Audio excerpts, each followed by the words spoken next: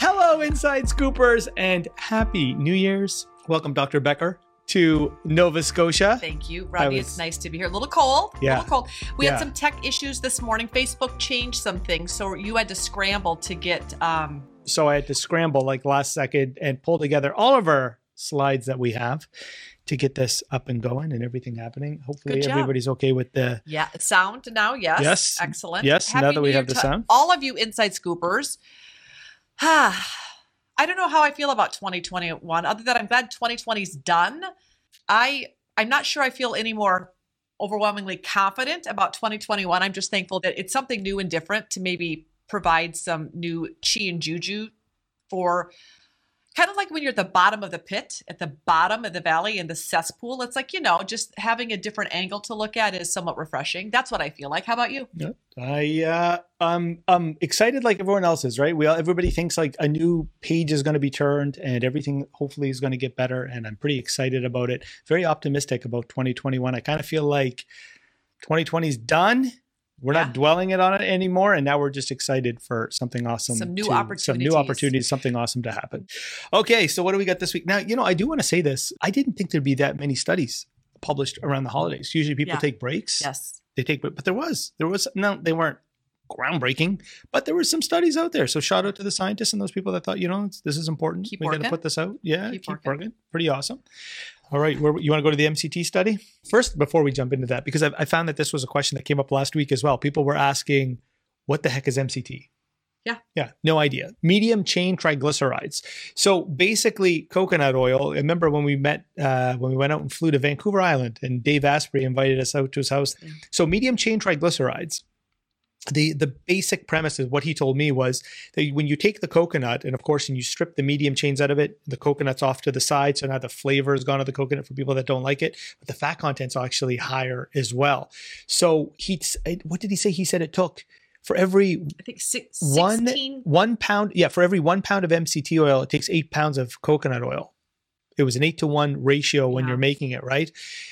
Now, I love MCT oil. Actually, I put it in my coffee every single morning. If I have a coffee, I'm always adding MCT oil. I read the research that the MCT, medium chain triglycerides, will help drive the polyphenols up into the brain. Your brain. Yeah. And of course, now you're seeing research like MCT oil mixed with like fish oil for the decline of, well, I was going to say the decline of cognitive decline, but the reduction of cognitive decline. Maybe you should have some more because because it helps drive the EPA and DHA found in the fish oil up into the brain, right? So mixing MCT is incredible. Now in this one, what threw me off in this was because it was research with MCT and the microbiome, which you don't see all the time.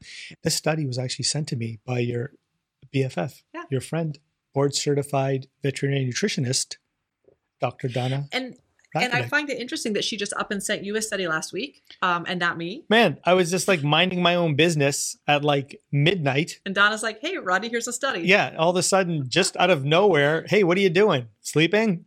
Check out this study. The effects of a ketogenic medium chain triglyceride diet on the feces in dogs with, do you say IDO or ADO? Idiopathic. Idiopathic. I've heard people. It's not. No? It's just idiopathic. Epilepsy.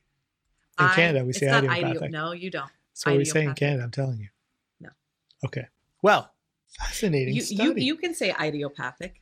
I'm going to go back to the study. Tell people what you got from this study. Okay. The reason I love this study is like threefold. First of all, the consumption of the medium chain triglyceride diet resulted in a significant increase in species richness of bacterial communities and compared to baseline diets. So the animals getting MCT fortified food had better bacterial communities. The two notable things were FUSO were increased. We'll talk about why that's important in a minute.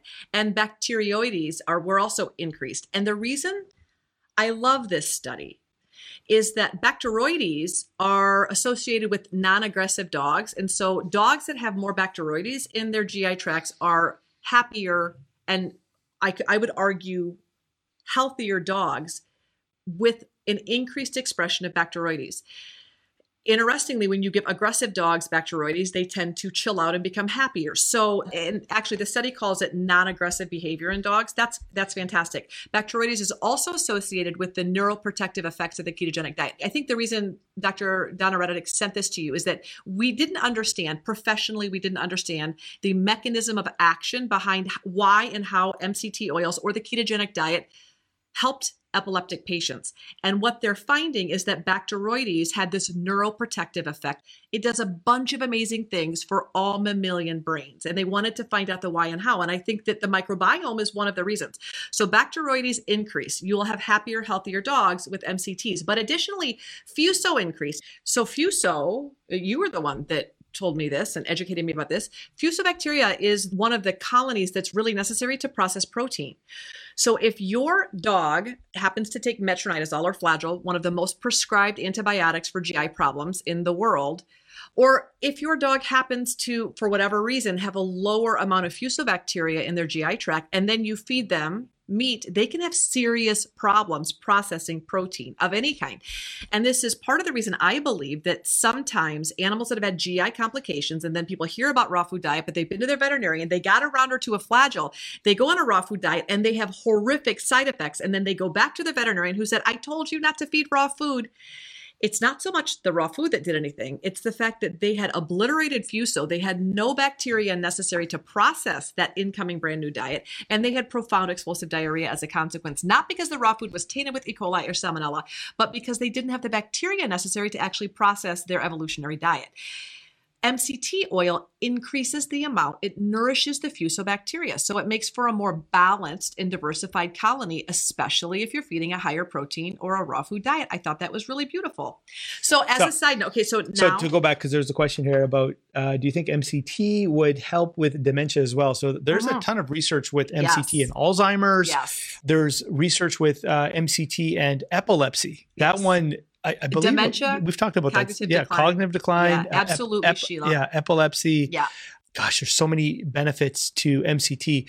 One of the things that you really got to take into consideration, though, of course, is when you're adding fats into your diet, you got to be very careful here how you balance your macronutrients as well. So it's not like pouring MCT is a terrible example, which nobody does, but like pouring, let's say, MCT oil on toast. No one's going to do it, but if you did it, when you're mixing high carb with high fat, you could potentially have problems. So do some research of how you're bringing MCT into your life. Well, and the other thing that we'll mention is Dave Asprey that said, hey, if you're not used to introducing fats into you or your dog's diet, you will have what he calls disaster pants, which is if your body is not fat adapted and you add fat to you or your dog or your cat's diet, you will give them explosive diarrhea. Yeah, have gut rot. You too will feel terrible. I read somebody in the comment section that was using MCT and they didn't feel so good. Their tummy didn't feel so good. So again, you got to be fat adapted. It's transitioning very slowly. Yeah, you start with a quarter teaspoon. I can tell you. Even with the keto creamer, guys, you can work up to 4 tablespoons, but start with a quarter teaspoon and work up to give your gut a chance to adapt. Yeah, and so Poppy says, what about pancreatitis? So here's the good news, Poppy.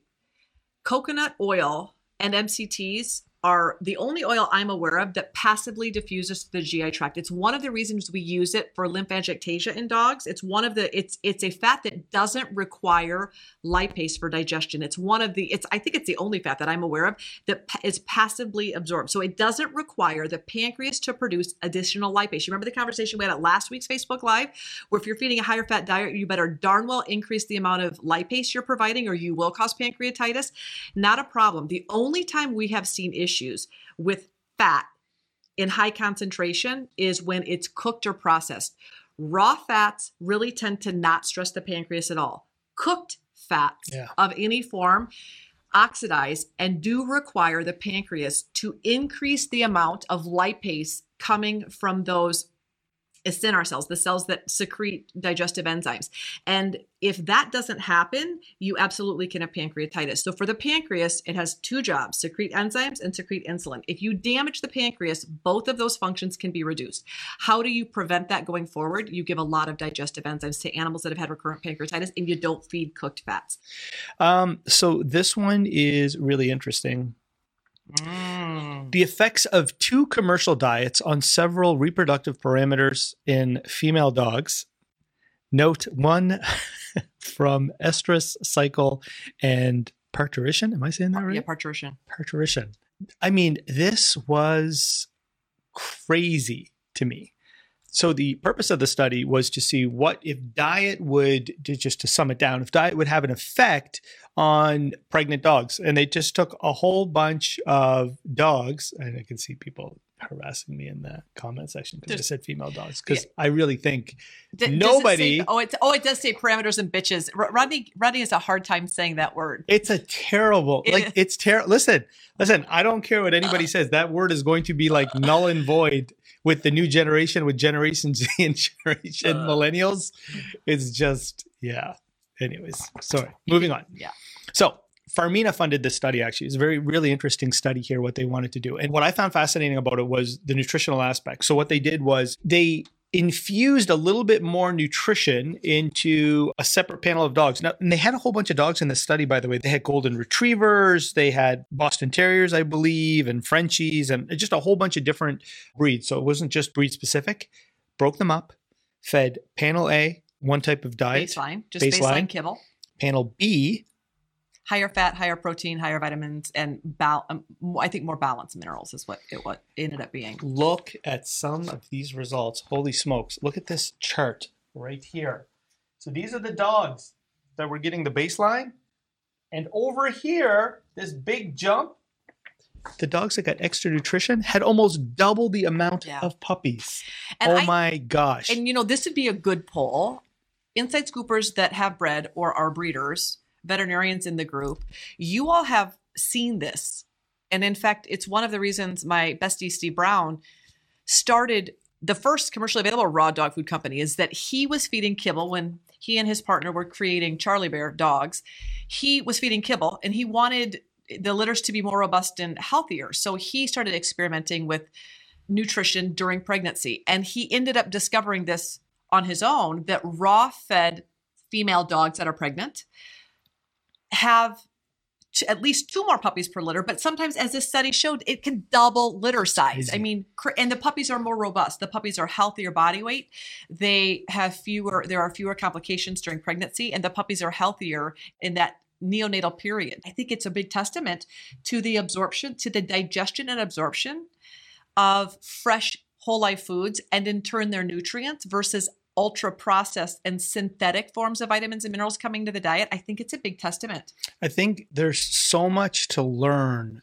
The data and the research that have come out showing that dogs, and I'm sure cats, if somebody funds the study, when the parents of those pets are fed fresh whole live food, those studies that we saw, the reduction in allergies, like a 50% reduction in potential of that dog ever developing allergies. I mean, that's massive. I mean, the number one problem out there is always like yeast infections, allergies, and so on and so forth with a lot of these dogs that struggle. And it's interesting to see that, now that these scientists are going to the labs, that potentially that these dogs, these parents of these animals, these poor dogs and cats had never just had a start in life. They just didn't get it right because those parents were fed either such a terrible diet or maybe unbalanced diets or so on and so forth. How now you can affect the future health, longevity, health span and of those animals. Epigenetically. It's amazing. So there's this one critical period during pregnancy that veterinarians believe female dogs need carbohydrates. But interestingly, Connor Brady just wrote a book. Connor Brady just wrote a book. I've not read it yet, but he wrote a book where he details where that theory got started, that there's this window during pregnancy that female dogs have to have carbs. And he said, if you go back and read the research that dictated that recommendation, it doesn't hold water. That makes sense to me because we know gluconeogenesis occurs. We know dogs, even pregnant dogs, can derive energy from fat and protein adequately enough to not require carbs. And yet, you're never going to get a board certified nutritionist, and in turn, most conventionally trained veterinarians to support that. I'll flash that study again. But another takeaway, of course, a study done by Dr. Anna Hjelm Bjorgman on nutrition as well, when they fed pregnant moms fresh food versus processed food, ultra processed kibble. Those puppies had a better skin biome and less likelihood of any type of atopic dermatitis in their future as well. So, I mean, reduction in inflammation as well on the skin. So, epigenetically, it switched on a lot of good genes. Let's just say that. I wanted to it's interesting because there was a conclusion here that I was trying to talk to you about in the back, and I didn't get a chance to highlight it. But what was interesting about it was they were making reference to. Here it says AFCO and FEDIAF, the European Pet Food Industry Association, have established minimum requirements. The purpose of the study, one of the purposes of the study, have established minimum requirements for the constitutes of diets formulated for reproduction. This ensures adequacy, but not necessarily optimal nutrition. The quantity and chemical form, as well as the quality of the constitutes, are important. Right. So this is also talking about a lot of these companies haven't done trials or no one has any idea. They may do like small tinkering when it comes to formulations for pregnant dogs and cats versus non-pregnant. I haven't seen anything out there. Traditionally, I don't know, maybe in the more prescription formulas, maybe. Have you seen them? Because I haven't seen them. I know traditionally what happens is was in the olden days, breeders would typically go to puppy formulations. Right, they'd buy puppy food, right?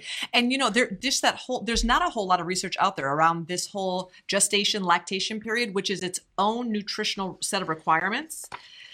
I have not seen overwhelming research out there, certainly not recently, talking about different types of diets this is one of the few research studies in the last 10 years discussing how nutrition plays into the health of litter, the female, as well as the health of the litter. There's just not that much research out there. Look, what an awesome question there that was asked. Is it important for the stud dog to be raw fed as well as the female dog? Such a great question. Did you see the study that, that was on salmon oil this week. Yeah. I didn't bother. Sperm count. Yeah. Sperm count dramatically improved, as well as the quality of the sperm and the volume of, the number of sperm increased with omega-3 fatty acids. Yeah.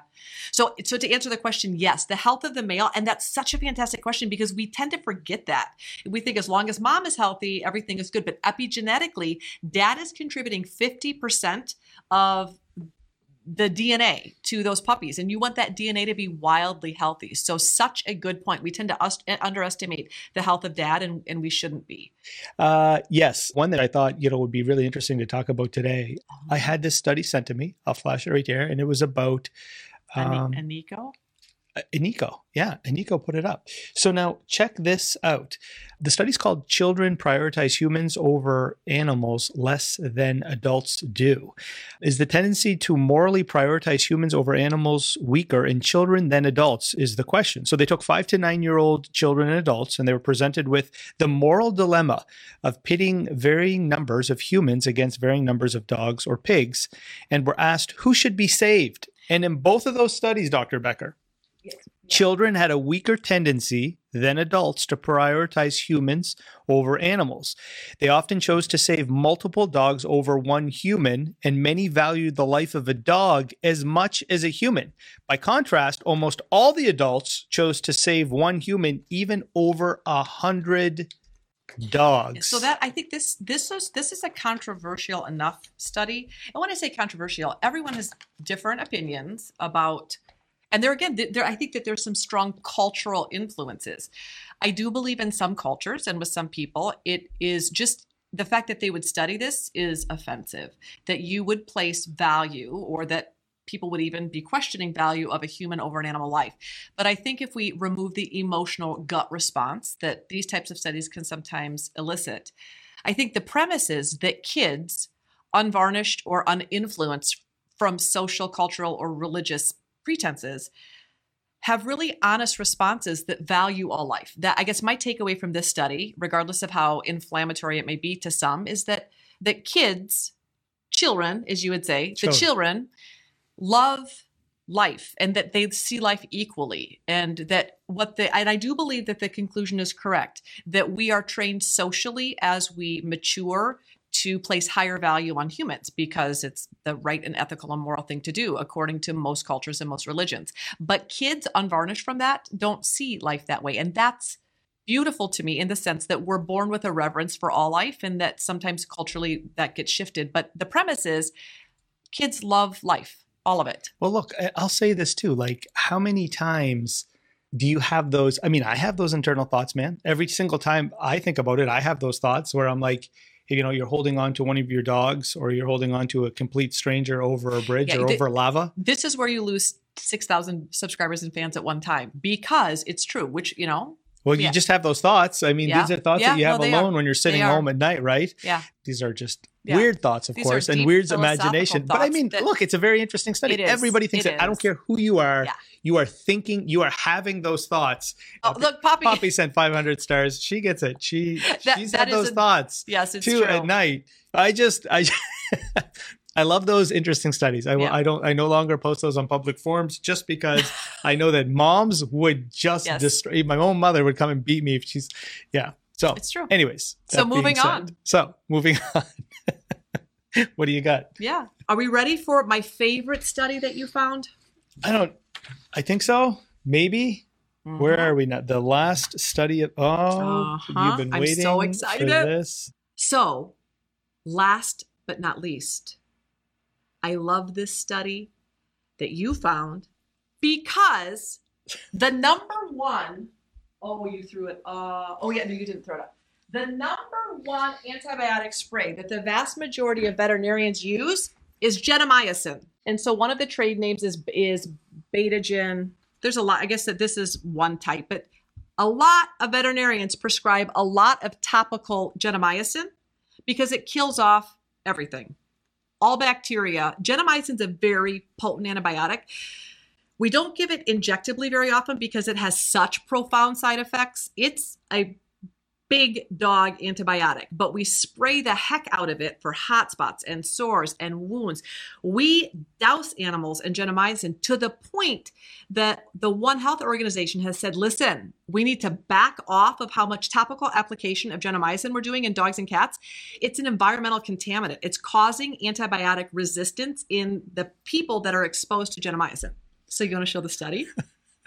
It's such a good study. This is such a good way to launch 2021. I'm not going to sleep. This is the best study ever. Okay, go. It's not that exciting. It's super exciting. What this study shows is that when they put aloe vera extract, a concentration of 20% or 40%, up against gentamicin for fighting staph infections, typically the bacteria that causes hot spots, it performed better. Gentamicin 1%, which is the concentration that all the sprays that, from your veterinarian will be, it only had a kill circle of 18 millimeters. But aloe vera at 20% and 40% had a staph kill ratio of 19 millimeters and 23 millimeters respectively.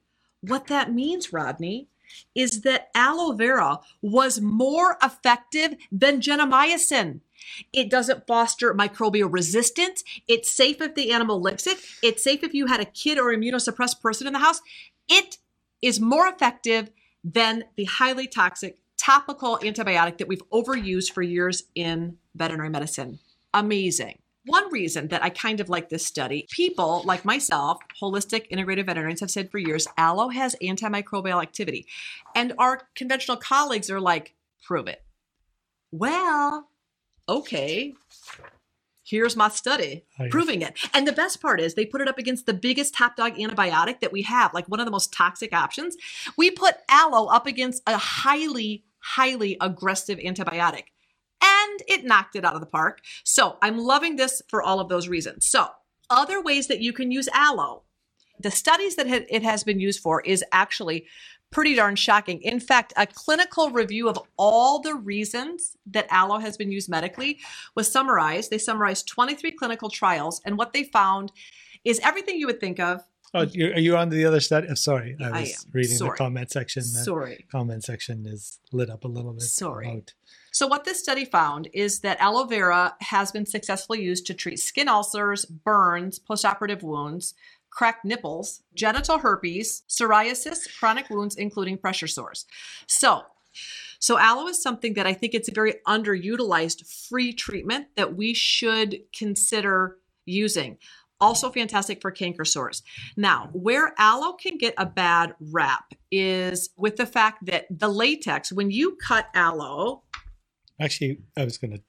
Yes, yeah, go ahead. I haven't had a moment to talk about Please, aloe. okay. I haven't had a moment up for my demo. I'm going to say that I enjoy aloe too. You dominated. Donna sent you 100 stars for your domination of this. Oh, this is fantastic section of the aloe. Now, I too am a fan of aloe vera as well, and the reason why I love aloe vera is because I used it for leaky gut. For Sammy, I had done a dysbiosis test on my dog to see if she had leaky gut. And in fact, she did. And then do you remember in the olden days when you said to me, hey man, feed your dog aloe vera? So I literally have 10 million aloe vera plants in my home. And every day I would cut a piece, fillet it, which Dr. Becker will show. I won't ruin it. Just you're jumping into the demonstration. I'm just doing visual. And I would put it on top of my dog's raw food diet, and lo and behold, it relieved my dog's leaky gut. Literally, I send another dysbiosis test in, and I think in 30 days, it had sealed up 50% of the leaky gut. Aloe vera was absolutely incredible for my dog's leaky gut. So I know today we're talking about it topically as well. Now, but there are some caveats if you're going to take it orally. Here's the problem and benefit. When you cut an aloe vera plant, there's a sticky yellow substance, basically the sap that lies in between the gel fillet and the green outer skin does a fantastic job as a purgative. If you are constipated, it absolutely has laxative effect. And many people use it as such. But if you are not constipated and you consume latex, you can cause loose stools. If you are going to harvest this for topical use, let's say that you have a dog or cat with a hot spot or a sore, or you want to harvest it for yourself, cut a piece off, and then I use scissors. There are spines on either. Oh, thank you. There are spines on either side. I use scissors to cut the spines. So I cut both of the edges of the spines off with scissors because it's just easier that way. And you'll already start to see so that's latex. Aloe kind of bleeds this yellow pigment. That's the laxative effect. If you want the laxative effect, great. But if you don't, then that's the solution that you're not going to provide to you or your dogs. Then I sever the piece of aloe. You can cut off the chunk that you want to use. If you have a dog or cat with a hot spot, it feels really good to put your aloe leaf in the freezer or fridge for a few minutes and get it cold. When you have a sunbird, put it in the freezer or fridge for a few hours because the cold feels so good on a hot part of the body. I do use a knife to just split the aloe right down the middle, and then you end up with what we call an aloe fillet. And it's this middle part that is the medicinal part, and that's what we're going for. So if you have a dog that has a hot spot, you can vet wrap it in place. You can, and I do recommend that you keep it moist. I like to hold the piece of aloe directly on the wound.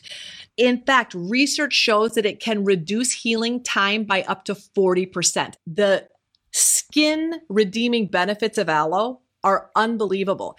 Most importantly, they're entirely safe if you apply them. And if your dog or cat licks it off, it's totally safe. So you're going to apply a patch of aloe, abrade the inside surface so that you can get the goo going, and then tape it on and just change it every 4 to 6 hours.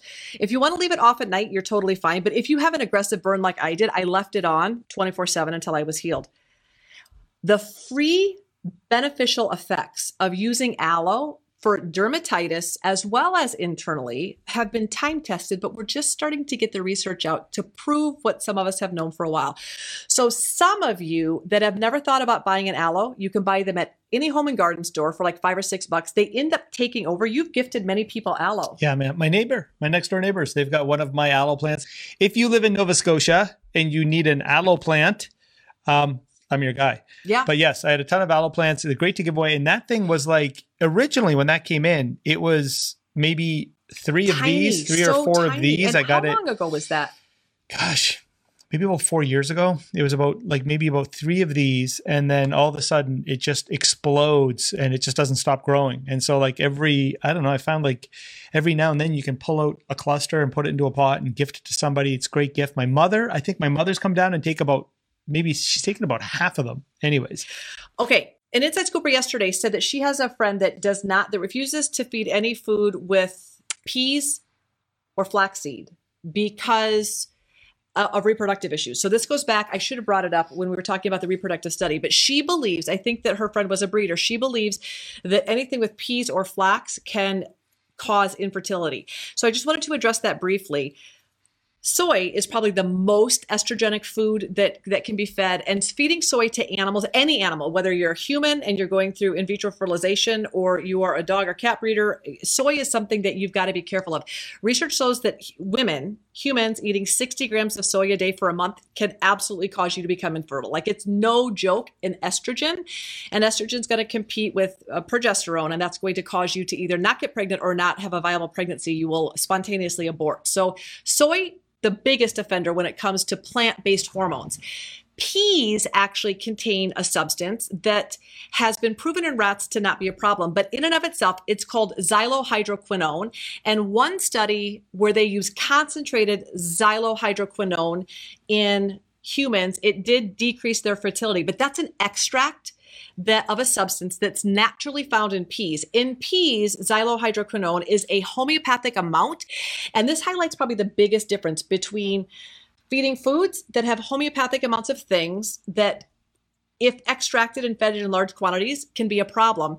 But this is a great example of how sometimes we end up fearing food like peas for no good reason. So what I would say is peas in and of themselves, no matter how much pea protein you or your pets eat, you're not going to cause infertility issues. So just kind of be aware of that. If you're using extracts from peas, extracts of anything, you can get into hot water. The one thing I will mention pertaining to flax is in one study in women, 1993, flax actually decreased the anovulatory period, so it actually helped women get pregnant. But because people have heard about plants containing estrogens, and if you Google what plants have estrogens, you will absolutely come up with sweet potatoes and flax and soy being at the top of the list.